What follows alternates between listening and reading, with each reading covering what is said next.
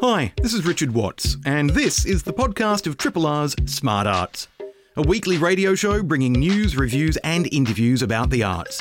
Broadcast live on Triple R from Melbourne, Australia, every Thursday. Hope you enjoy the podcast, and if you have any questions or feedback, feel free to get in touch via the Triple R website. My first guest joins us on the line this morning. Stacey Piper is a Wurundjeri and Dja Wurrung woman who's also the First Peoples curator for Lawingwa at Tarawara Art Gallery and a member of the Djirri cultural group whose dancing you may have seen at the Share the Spirit Festival and other events around Victoria. She joins us on the line to talk about the Tall Trees Festival, which is happening this Sunday, on Sunday, the 23rd of August, from 11 a.m. until 7 p.m. It's an event which is bringing together the voices of First Nations people, scientists, campaigners, musicians, artists and more to talk about the significance of Victoria's native forests. Stacey, it's an unfortunate fact that this event actually needs to happen because these forests are still under direct threat from logging, despite the fact that they're clearly culturally and environmentally significant forests. Absolutely. I think it's, on the one hand, it's a great thing that we're coming together and these important voices across all groups in terms of First Nations, non-First Nations, but also the science and environment sectors. It's great that we're actually able to come together to collaborate and put our voices forward collectively. But yeah, it's just a shame that we still need to, we have to do it so because we've been working in this space for a few years now, trying to reason with Vic Forest and the state government and, stress the fact that this is such a critical and rich place in Victoria and it's so vital to our fresh water, our fresh air, but also to the planet. Yeah, it's a no-brainer, really. Now, from an environmental perspective, for example, we're talking about old-growth forest which provides a rare habitat. For example, in the old trees then provide spaces for nesting for birds, for other forms of wildlife, for example. So, as you say, there's also the issue of fresh water supply for kind of a variety of areas, not just Melbourne, but there's also a cultural significance to the forest. Can you speak to that a little bit for us? Yeah, absolutely. So, our first and foremost, for us as First Nations sovereign people, our cultural obligation or responsibility is to care for country, including the land and water. So for us, it's not only a responsibility, but it's our right to do that. And being blocked from preserving our cultural values and from protecting our totems and being able to access our country, our beautiful country, it's part of our well-being. It just goes against everything we're made up. It goes against our value system. Now, I understand that there are currently 5 active court cases against Vic Forests, one of which is being kind of fought by the Warburton Environment Group, who are behind the Tall Trees Festival. Talk to us a little bit about the coalition that's come together, because it strikes me that this is a really significant gathering of voices. The fact that it's First Nations voices, environmentalists, scientists, people from the Warburton community coming together collectively to say we will not stand to see these native forests logged. Yeah, so the court cases, there's 5 active, as you said, and one of them being the Warburton Environment case, which we're raising funds for. And there's also another, a watch, it's the Central Highlands, the watch group, basically. They're in court at the moment trying to protect the leadbeater's possum. There's lots of factors in regards to protecting this country. We've got endangered totems. For me, talking from a legal perspective, it's difficult because I always think from a cultural perspective, but it does come together and, it sort of complements each other. So bringing the voices together and prioritising First Nations voices is really important. And I think that's what's come about through the work we've been doing with the groups across the last few years. We've been working closely with David Lindenmayer, who will be speaking at the Tall Trees Festival. He's a respected scientist and professor at the Australian National University. He's also one of the top researchers in the world. So when he comes to us telling us that he's been working in this Central Highlands space for over 40 years and he's gravely concerned and feeling guilt even himself for the work that he'd been doing in previous years, without realising that First Nations voices need to be prioritised. So that's something that, is happening more and more, which is, really great. It's great for groups to be, we've got a lot of things that we're fighting, I think, in society. We've got a lot of really scary rates going on in our community. We've got very vulnerable community. And so everything's urgent. And so with the bush country, which I like to refer to it as opposed to the forest, it's great to have that support and these allies to help us, raise our voices even further. Now, because of COVID-19, it's not possible to have a physical festival, a physical gathering and protest to highlight this issue and to raise funds for the court case. But this Sunday, the 23rd of August, from 11 a.m. until 7 p.m, happening on Facebook, the Tall Trees Festival will be bringing together a range of the voices that we've talked about, including your group, the Jiri Dancers, as well as Yorta Yorta musician, composer and filmmaker Alara, the band Combat Wombat, and many more. Talk to us just a little bit about what the festival will be like. It's one of the remarkable things about it, from my perspective, for example, is that instead of having to travel physically somewhere to participate, we can all, if we have internet access, watch it from our own homes, even on our own phones, and kind of dip in and out as the day progresses rather than perhaps commit the entire time. But it sounds like it's going to be a really kind of diverse and a really powerful group of voices, performers, activists and speakers gathered together. Absolutely. Yeah, I think this COVID situation, which is, obviously devastating for many, and but I think having this online platform, sorry, my 5-year-old just likes to talk when I've got important phone calls. It's okay. But basically, it's pushed our boundaries. It's helped us push to communicate in different ways, and having this online and coming to people's lounge rooms or computers, it's, created more accessibility, I guess, to a wider audience.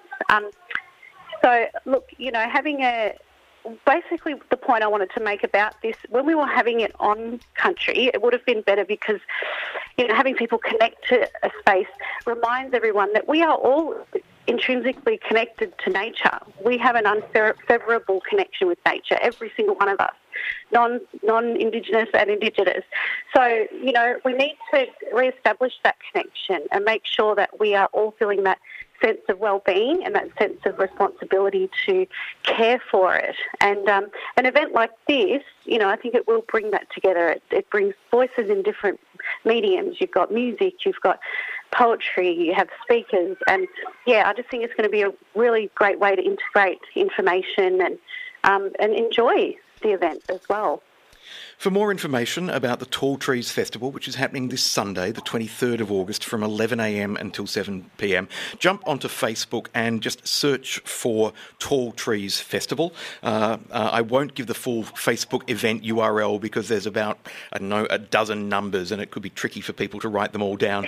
But yes, either check out the Warburton Environment Group or jump onto Facebook and search for the Tall Trees Festival. It's happening this Sunday, the 23rd, from 11 a.m. until 7 p.m, and is focused on the campaign to end native logging being kind of mounted by the Warburton Environment Group against Vic Forests, one of 5 active cases against the logging company to try and stop them logging native and old-growth forests here in Victoria.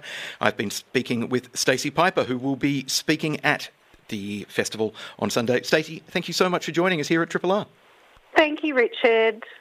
Have a great day. Normally on the program, because we're based in Melbourne, we focus on arts events here in Melbourne or in Victoria more broadly, but it's always nice to be able to cast an eye further afield. And while Melburnians may not be able to travel interstate at the moment to attend events such as the Cairns Indigenous Arts Fair, then, well, you can actually see some of the work at the fair online. I'm joined by Janina Harding, the Cairns Indigenous Art Fair's Artistic Director. Janina, a very good morning to you. Yeah, good morning, Richard. Thanks for having me. Absolute pleasure. Now, like many arts events and festivals and organisations around the country, the art fair has had to adapt to the current circumstances of COVID-19. What kind of challenges did you face in adapting the fair program for online exhibition, for example, given that a big part of any art fair is directly supporting artists through the sales of their work? Yeah, well, it's been quite a journey since COVID-19 came into place in March, and we we had to go ahead and do something to support our artists. So we decided to go and set up a digital platform, which is our 2020.kiaf.com.au platform, and anyone can, in Melbourne, in Victoria, can, right around Australia and around the world, can have a look at what we're doing. So basically the program is a mirror of what we would do in the physical sense, a physical kiaf. So it has all that culture and the art. People can still buy art through our virtual galleries, our e-commerce shop. You'll see lots of dancing, people just talking about their art practice, talking about culture, and just basically hearing, First Peoples' voices from Queensland, talking about all sorts of things, including COVID-19.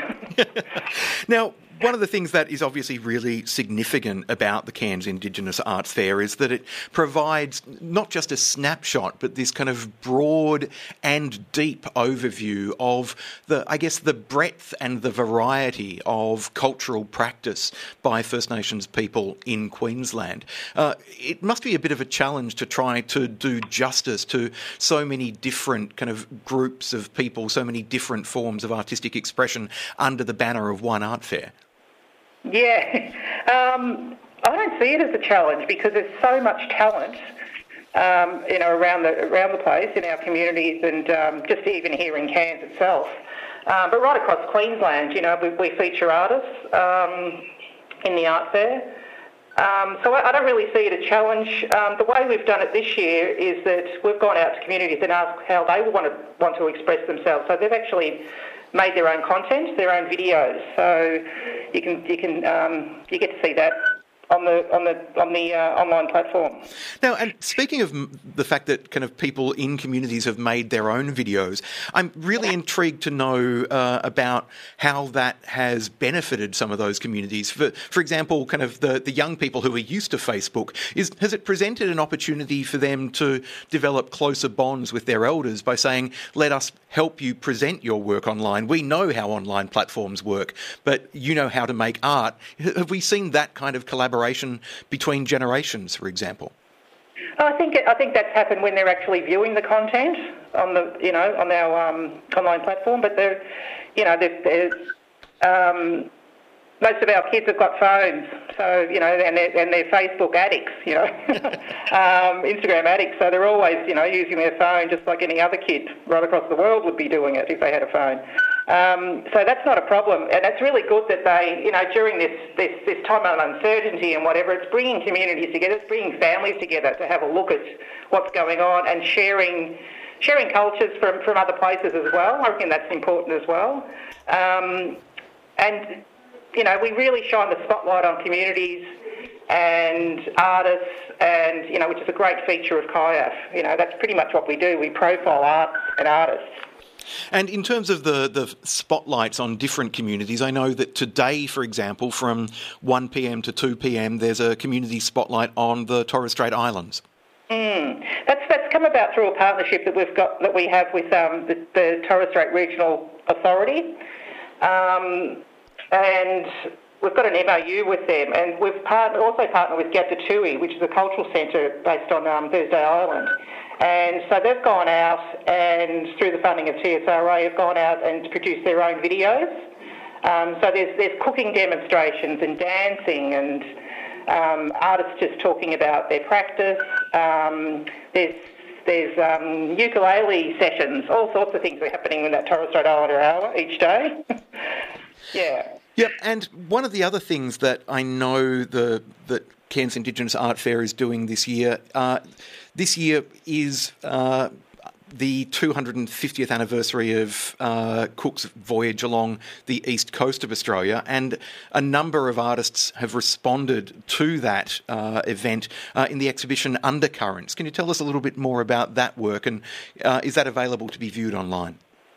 Yeah, it's a virtual gallery that was set up online, so people can jump on and have a look virtually, and there's also an e-commerce attached to that, so they can actually buy the art from that particular exhibition. I was surprised because, I guess, from the art fair itself, and even this exhibition Undercurrents, because of COVID, it really hit our communities bad. Our artists, didn't quite know. It's all that uncertainty and anxiety that happened with everybody, I guess, right across the world when COVID hit. No one's quite sure what to do. So I was really, we're really blessed that artists actually pulled out all stops and just went ahead and said, no, we're going to actually produce some work. And the work is in Undercurrents is basically their response to Cook and what they think Cook symbolises in their lives and in their community.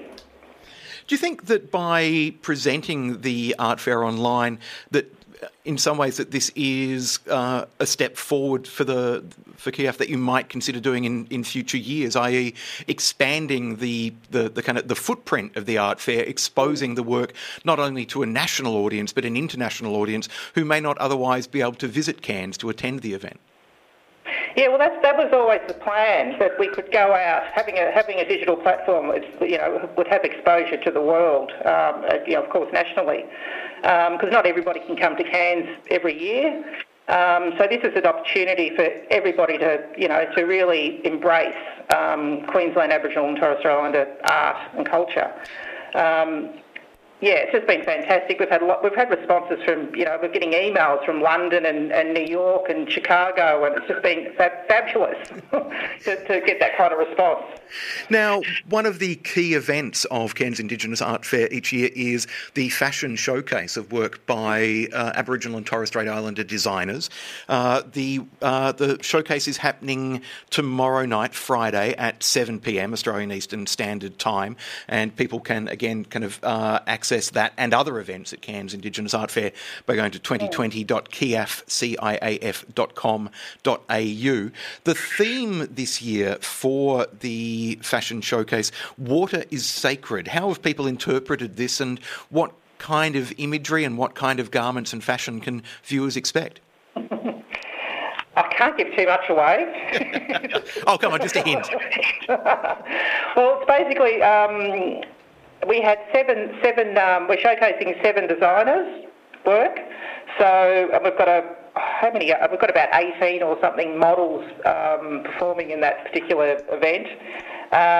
So the way it was done, so each designer come up with their own concept based on that water is sacred, based on water. And the videos were shot all around Cairns, the beautiful, gorgeous environment that we live in up here.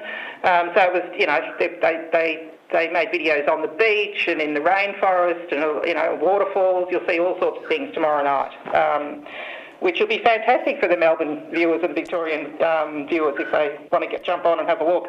And they could also, it's live on Facebook, and then it'll be uploaded to our 2020.kiaf.com.au website if you miss out. So streaming on Facebook tomorrow night, and then as Janina said, go to www.kiaf.com.au to catch it afterwards. The Cairns Indigenous Art Fair is running through until the 23rd of August, and an opportunity for people not only to learn more about Aboriginal and Torres Strait Islander culture in Queensland, but to buy artwork. Janine, for people who perhaps have wanted to own original artworks but aren't yet kind of fully fledged collectors, how kind of easy to navigate is the site, and what advice would you give to people about buying work for the first time? Should they just go with their heart, for example, or should they kind of, because I know some people buy art more as a kind of in the same way that some people buy houses as an investment as opposed to for the aesthetic value of the art itself. I'm certainly always drawn to the aesthetics. But what's your advice for would-be art collectors? Yeah, no, go by your heart, because, you're the one at the end that's got to, have it in your house or, wherever you've got to put it. I reckon it's always good to go by your heart. I mean, you shouldn't buy as an investment if you're new to being a collector or new at buying art. Just go with your heart.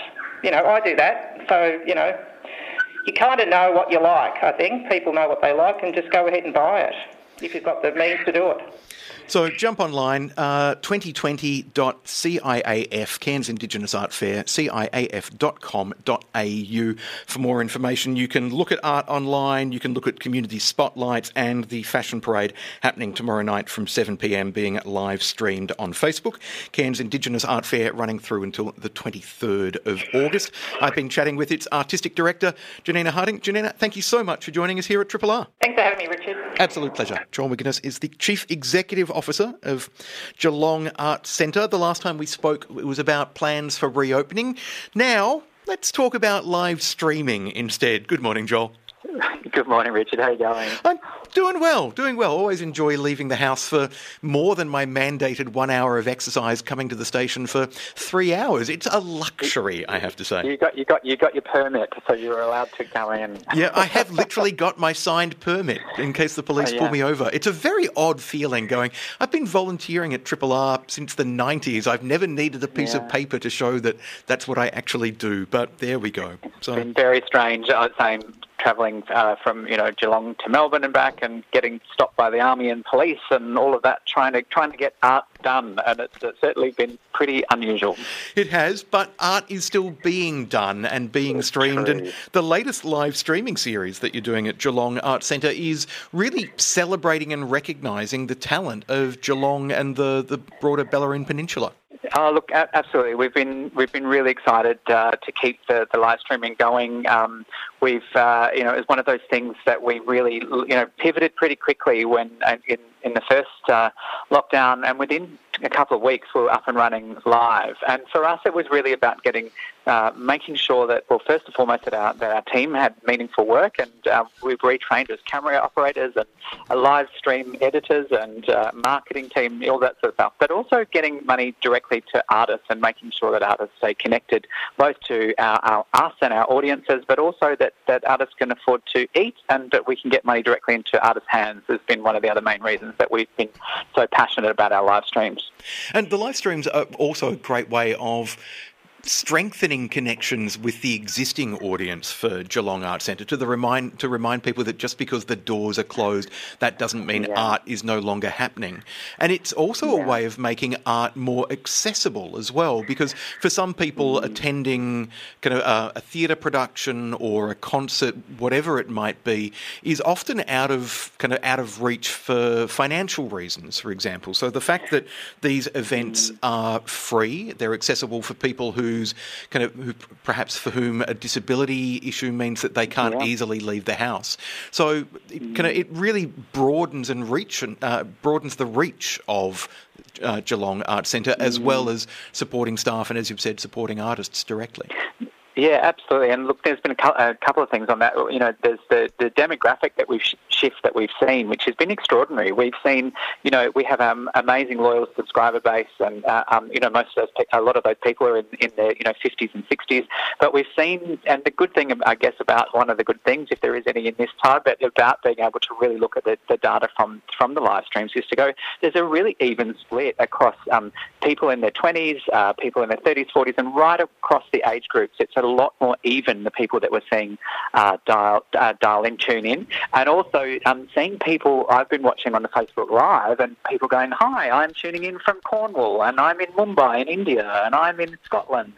it's been extraordinary to see, because we've been partnering with Time Out Magazine and Visit Vic and all sorts of other things. We've been seeing people tune in from all over the globe, and there is some upsides to all of this, I guess. That is fantastic that people are streaming in from all over the world. I was going to ask, how on earth do people from Mumbai and elsewhere find out about it? But obviously that partnership with Visit Vic and Time Out clearly then broadens the reach of Geelong Arts Centre.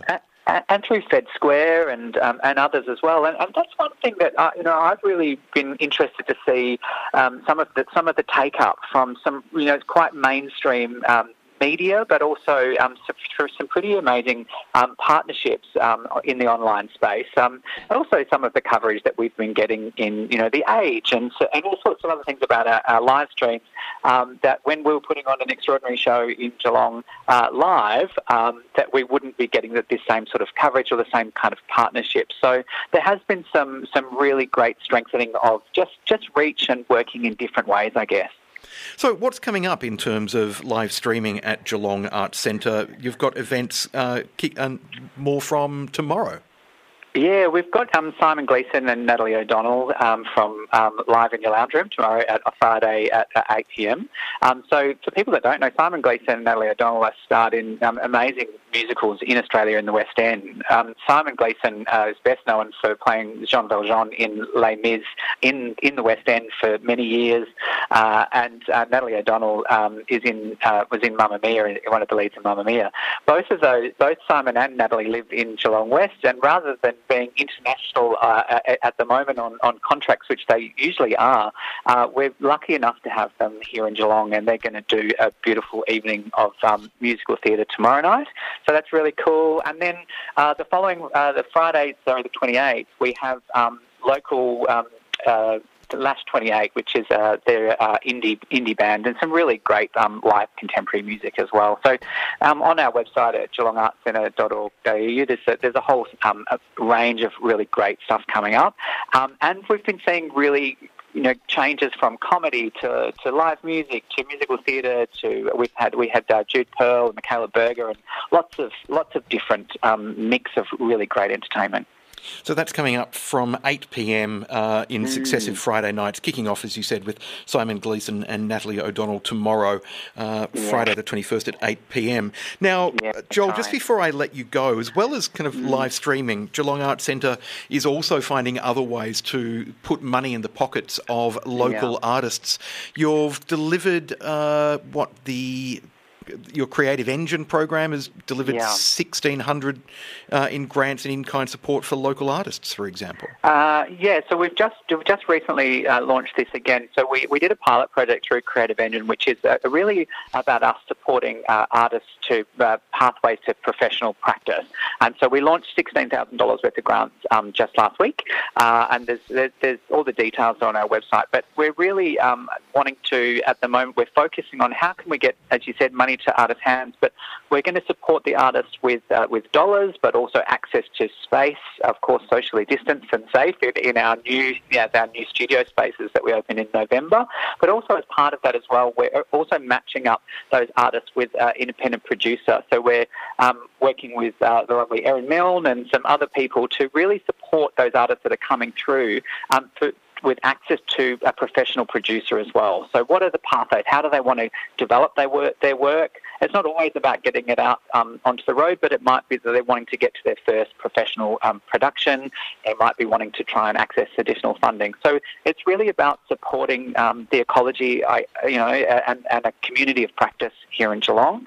So there's numerous grants. Also, a couple of those grants are around live streaming as well. So we really want to support local community theatre companies that might want to do a live stream. We have the infrastructure here now, and we have the know-how within our team. So there's a range of different grants called Creative Engine grants also on the Geelong Arts Centre website, and people can have a look on there. We've got a panel and criteria around how people can apply for those. And one of the main criteria now is also around thoughtfulness. So we're really asking people, it's not always about an end product, but are you thinking well about yourselves? Are you thinking well about the world at this time? And how are you going to support both yourselves and your practice in these really challenging times that we're in? So for more detail about those grants and the opportunities that are available, jump online to the Geelong Art Centre website, and that's just geelongartcentre.org.au. And grants already supporting the likes of new works by Ross Mueller, for example, the playwright, Blink Dance Theatre, and artists Kit Brookman and Andre Jewson. Now, one of the things that really intrigues me is about all the activity that Geelong Art Centre is doing is kind of directly stimulating and strengthening the cultural fabric, the arts ecology, to use that overused phrase, of Geelong. What intrigues me is that perhaps for a while there was perhaps a sense that artists in Geelong had to make the trek up to Melbourne in order to develop their careers. That's clearly not the case. You're really focused on saying there are great artists here in Geelong, let's work with them, let's assist them, let's strengthen their option so that they can stage work in their hometown. Yeah, absolutely. And look, and that's been something that we've been focused on for a couple of years now, particularly with the opening of our beautiful building, which is all about making spaces. There's a co-working space and 4 studios for making work. So we've really been focusing on supporting artists, supporting professional practice in Geelong and the G21, the broader region. But certainly what COVID has done is actually really made that our key focus for now. So for the next 2 years, as we continue with our redevelopment, we continue building performance spaces. We've got these great studios. We've got incredible talent, incredible artists here. And it's about work that has heart and soul and meaning and talks about this place and this time in our region. And that is absolutely what we're going to be focusing on, because we can do it. We have the ability to do it, and we have a real drive within our team to do that. So it's something that is a real upside, I guess, of all of the challenges of COVID-19, is that for the next couple of years, that's a real focus for us, supporting artists and supporting a community of practice here in Geelong. To find out more about the funding opportunities available, then you can jump online, geelongartcentre.org.au. You can also watch the live-streamed events from this Friday, kicking off with Simon Gleeson and Natalie O'Donnell, live in your lounge room from 8 p.m. The streaming events are free, but I do encourage you to make a donation, large or small, to support Geelong Art Centre to continue to present these kind of experiences. You can also watch that live stream via Facebook, www.facebook.com/Geelong Art Centre /live, and follow the conversation and kind of who knows where people will tune in from around the world this time around. Who knows? All over the place, we hope, and it's been great. So it's been great to see it, and we look forward to continuing it on certainly over the next few months at least. And who knows? We're talking about live streams might become permanently part of when we put on a show here. We might always do a live stream option so that people can tune in.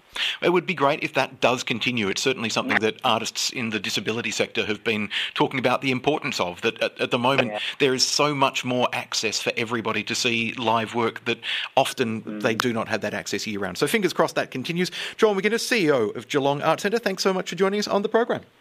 Perfect. Thanks so much. Thanks for listening to this podcast of Triple R's Smart Arts, a weekly radio show bringing news, reviews and interviews about the arts, broadcast live on Triple R from Melbourne, Australia, every Thursday.